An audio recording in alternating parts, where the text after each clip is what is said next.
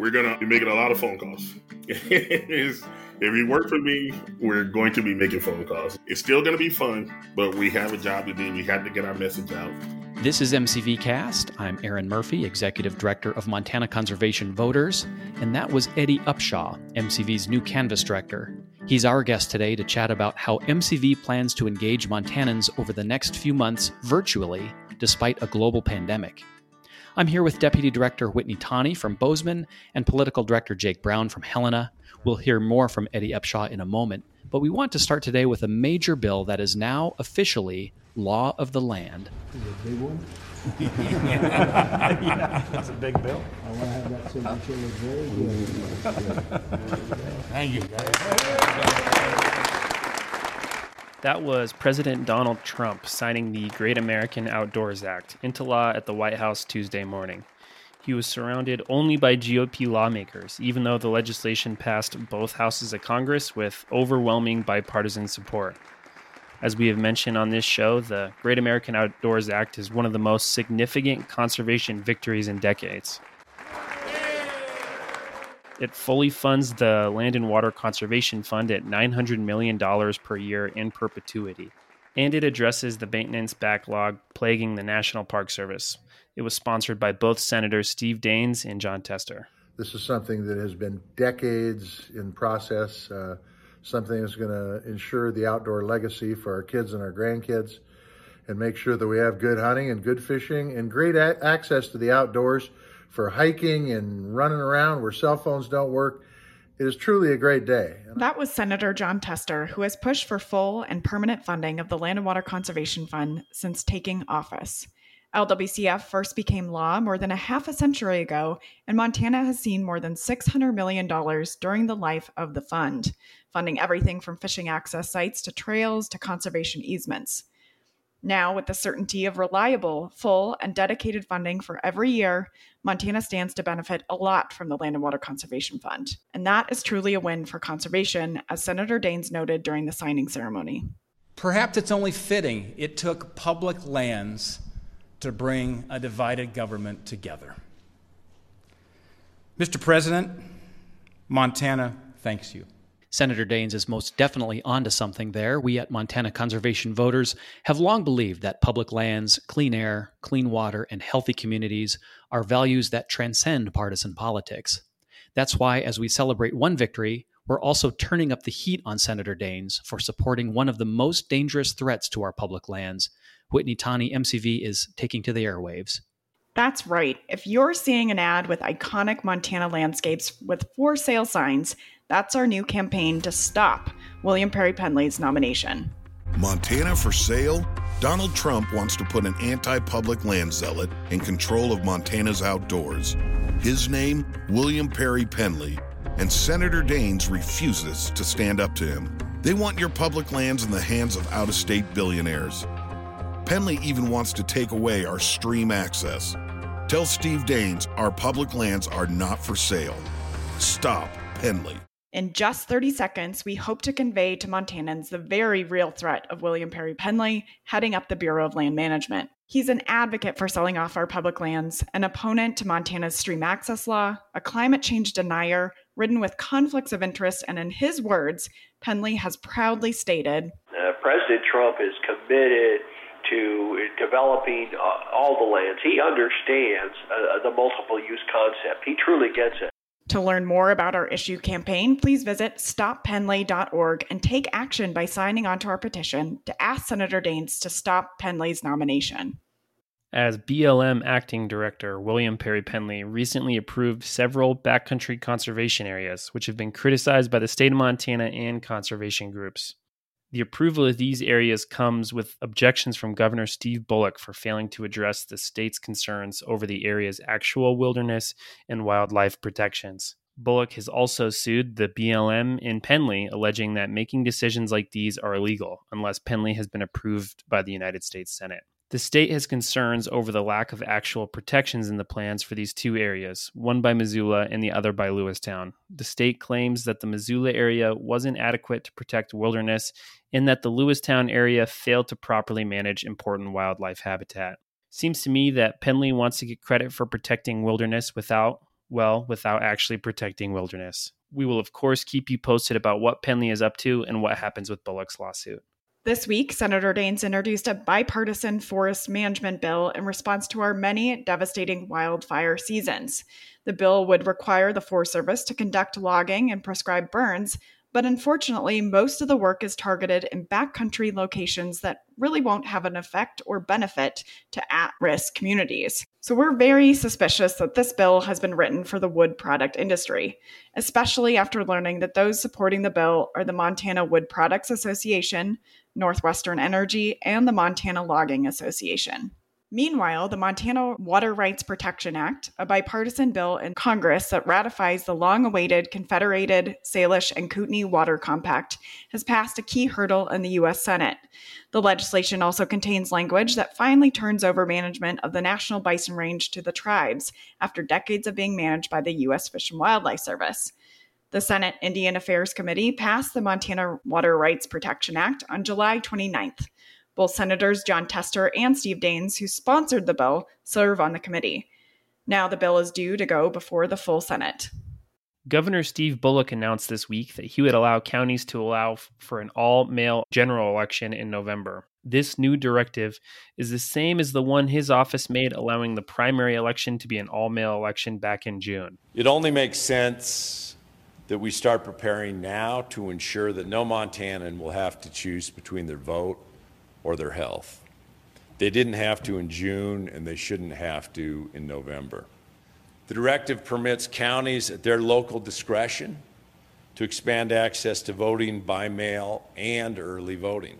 What this means for voters is that every active voter should receive an absentee ballot if their county opts in. It's important to note that in-person voting will still be available. If you want to vote at the polls, you can still do that.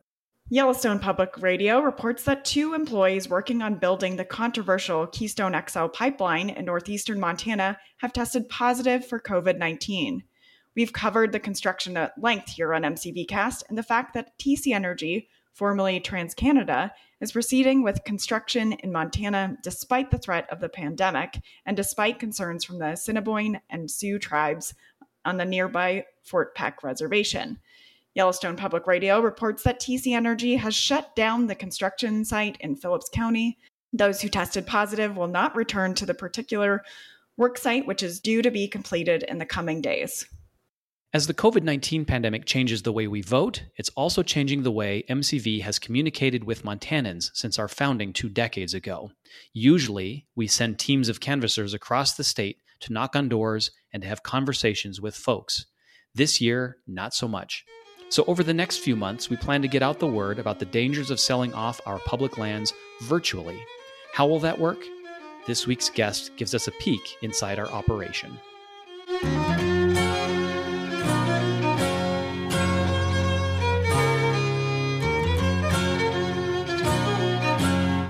Our guest today is one of our own. Eddie Upshaw is Montana Conservation Voters' new Canvass Director.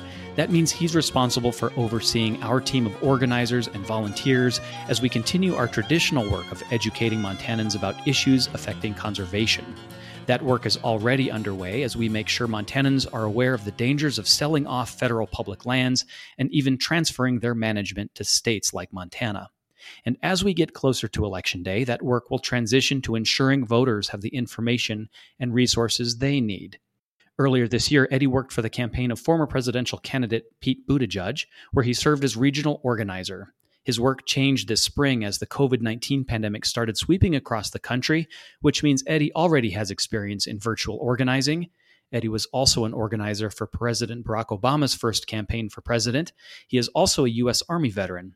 Eddie, welcome aboard and welcome to MCVcast. Hi, Aaron. Thanks for having me. It's good to have you on board. We'd love to hear more about your experience in organizing. So what drew you to this line of work and why is it important to you? I guess I can start by saying I was a huge fan of Obama's. When I was, a kid, when he gave the dedication to John Kerry at the DNC, and that sort of put stars in my eyes when I saw that. I was actually thoroughly motivated. I never before had ever thought about politics. And so I sort of read his book and saw that he started out as a community organizer. And as an inspiration to me, I thought to myself, that seems like something I could do. And so when he ran for president, I said, okay, I want to work for this guy. And I was inspired and I want to do the same things he did. And so I decided to be an organizer at the time. Yeah, that's great. So where do you see yourself then going from here after this particular project? Do you plan to continue organizing? Of course. I see, it feels like it's turned into sort of like a passion for me. Like I sort of like, I guess, grassroots organizing. I sort of think that's like, I'm a small D democratic type guy. I think that like small D democracy is the best way for us to actually participate in our community. I believe in like systems and propping up systems in place and getting people to participate and having as many people to participate as possible is the best way to actually have a true representative democracy. So I don't have enough ego to be a politician. So the thing that I can do to help the most amount of people, I think, is to work in something as small as organizing. So you were working as an organizer when the COVID-19 pandemic changed the world this spring. How did you respond to that? When everything hit, it hit at like the exact same time. So my whole world changed. I ended up working for something called Organizer 2020 and like a virtual organizing campaign. But it didn't start out as a virtual organizing campaign. It was supposed to be like a traditional campaign where you knocked on doors and you did all that and you had rallies and so and so and so and so. Well, COVID changed all that. So when we walked into the door thinking that we had this whole plan about how we we're going to organize, it all changed. Everything that we thought we were going to do was gone. We didn't have any more freedom. So I ended up being stuck in Pennsylvania. And that sort of put me in a place to where I'm virtually organizing in Pennsylvania. And that's what I ended up doing. Is that you had to work with the tools that you have at the time. And we actually had to invent new tools and new methods of how to reach people and be a little bit more innovative in how we organize. So it's all like a brave new world. So can you speak a little bit more to those tools? What did that mean for you, practically speaking? I mean, we learned Zoom. Zoom is your friend. Before, I mean, in traditionally organizing, door knocking is the way to go. That's you have weekends of actions, you have plans and plans and plans, and you have all these metrics that you had hit based on how many people you talked to, how many doors you knocked, how many rallies, how many people attended your rallies, how many people you were able to do. Well, we could no longer do those things. So then it became more about how do you reach the most amount of people with the least amount of actual physical contact. So we had to learn how to set up virtual meetings and virtual rallies and how to contact people and how to do more relational organizing where in a relational sense, you had people who had our volunteers creating other volunteers themselves and creating volunteer networks where they contacted people and then those people contacted people, and you had to actively engage in your volunteers and create systems in place to where they could also help you in organizing. So that's what we had to learn how to do a lot more efficiently, when before we could just go out and not say today we're knocking 100 doors or this weekend we're going to knock 1,000 doors or whatever. And we couldn't do that anymore. So it's, like I said, it's a whole different way. We had to learn how to do that and had to learn how to change every metric and idea that we thought that we had at the time. It's all different now. How do you see that experience translating to the work you're leading here in Montana? Anything different to consider as we head into the fall? I think for the foreseeable future, unless something drastically changes, I think we're all going to be in that position where we can't realistically knock on doors without taking COVID seriously. So I think that it helps. I mean, we still have to reach the same amount of people that we had before. It just means that we have to work a lot harder. When I think about Montana is a little bit different. Like Montana just doesn't have the population density that like most cities on, say, the East Coast or the South has. So it was always going to be more of a challenge to reach people. I don't think it changes a lot in Montana because you're going to actually have to do those kind of like creative organizing techniques that you have to do just because the population isn't dense enough in certain areas, that you have to become really, really creative in how you approach people. So I guess I don't foresee Montana as challenging per se in a traditional sense as like a New York City, where you could just walk outside and talk to 1,000 people. You never could do that in Montana anyway. So you always had to use more creative skills and techniques into how you approach people. So let's talk specifically about some of the work MCV is planning in the weeks ahead, just in terms of message. Specifically, it's an education campaign about the transfer of management of federal public land. What is the end game? What's the biggest takeaway Montanans should be aware of? Well, I like to think of it as in socioeconomic terms. A lot of people think that, like, especially something like a place like Montana, a lot of people have this idea about public-private land, but they, without actually thinking about the implications of it. So I guess I think of it as like Montanans are fiercely independent and appreciate their ability to hunt and fish on public lands. And if you remove the public aspect of it and allow, say, private corporations or wealthy individuals, they would capitalize on the land. They would use the land for whatever, and the Montanans would lose the freedoms that they previously enjoyed. Like, they would lose the ability to hunt and the ability to fish on these public lands. And they would also just destroy like their pristine wilderness and allow things like the Keystone Pipeline to go forward and things like that. And they would lose like public access. And it's just, to me, it's more like a wealth grab than, say, helping out individual Montanans. And that to me is a shame. What else should folks know as MCV prepares under your leadership to dive into this world of virtual organizing, Eddie? We're going to be making a lot of phone calls. If you work for me, you know we're going to be making phone calls. You're going to spend your day on the phone. You're going to spend your day on the phone. It's still going to be fun, but we have a job to do. We have to get our message out, and that relies on a ton of work on our side to get as many phone calls and as many text messages and emails out that we can to reach the most amount of people that we can in a short amount of time. So we're going to work really hard. We're also going to have fun. So we're fighting the right battle. We're on the right side of this. So it's going to be fun, and we're going to achieve our goals. Love to hear it. Eddie Upshaw, he's the new Canvas Director for Montana Conservation Voters and the MCV Education Fund. Eddie, thanks for your time. Thank you. Thanks for having me. At the top of the show, we played an issue ad sponsored by Montana Conservation Voters as part of our effort to educate Montanans about Senator Daines and William Perry Pendley. MCV's Political Action Committee, the MCV Action Fund, is also on the air across the state with a TV ad. Jake Brown, what is the takeaway?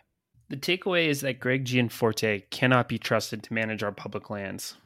I see this election, Murph, really as a referendum on the future of our public lands, an issue that really has captured the attention of many Montana voters.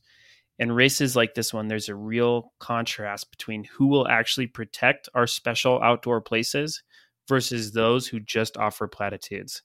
Gianforte has an alarming public lands record, and that's exactly what the MCV's Action Fund highlighted here. I run a small business here in Montana. Access to public lands is very important to our business. But Greg Gianforte doesn't care about that.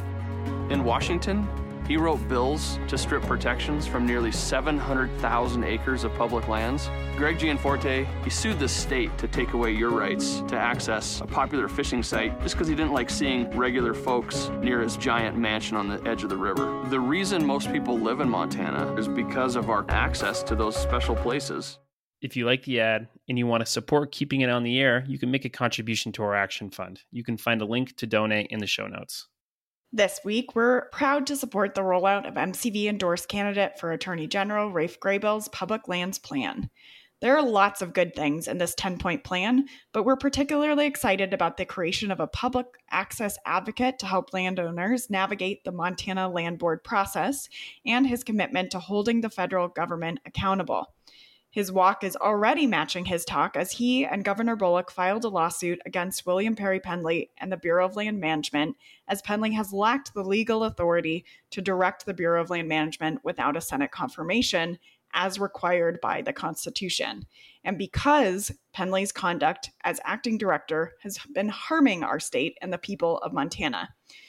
You can learn more about Rafe's plan and all that we're doing by following our social media platforms, all at MT Voters. And please don't forget to join our fight to stop Pendley's nomination at stoppendley.org. We also hope you make a donation of $25 or more to get your one-of-a-kind I Heart Public Land sticker to help us post a billboard near Senator Daines' home so he can no longer avoid Montanans and our mission to protect our public lands, our clean water, and our clean air. If you're already a dues-paying MCV member at $35 a year, thank you. You'll be receiving your sticker in the mail, but we still humbly are asking for an additional donation so we can continue to hold Senator Daines accountable for his support of William Perry Penley. Next week on MCV Cast, a conversation with Congressman Pat and Senator Carol Williams. We'll also recap the first U.S. Senate debate of the political season between Senator Steve Daines and Governor Steve Bullock. That debate takes place on Saturday, August 8th. We'll close out this week's show by going back to the White House, where President Trump signed the Great American Outdoors Act into law on Tuesday morning. He gave remarks before signing the bill. Reading from a teleprompter, he spoke about public land monuments like Bears Ears in Utah, which his administration drastically shrunk. Then, going off script, he seemed to confuse those public land monuments with controversial Confederate statues that protesters have been tearing down across the country. Then, going back to the script, he had some trouble pronouncing one of America's premier national parks. We want every American child to have access to pristine outdoor spaces. When young Americans experience the breathtaking beauty of the Grand Canyon, when their eyes widen in amazement as Old Faithful bursts into the sky, when they gaze upon Yosemite's towering sequoias, their love of country grows stronger, and they know that every American has truly a duty to preserve this wondrous inheritance.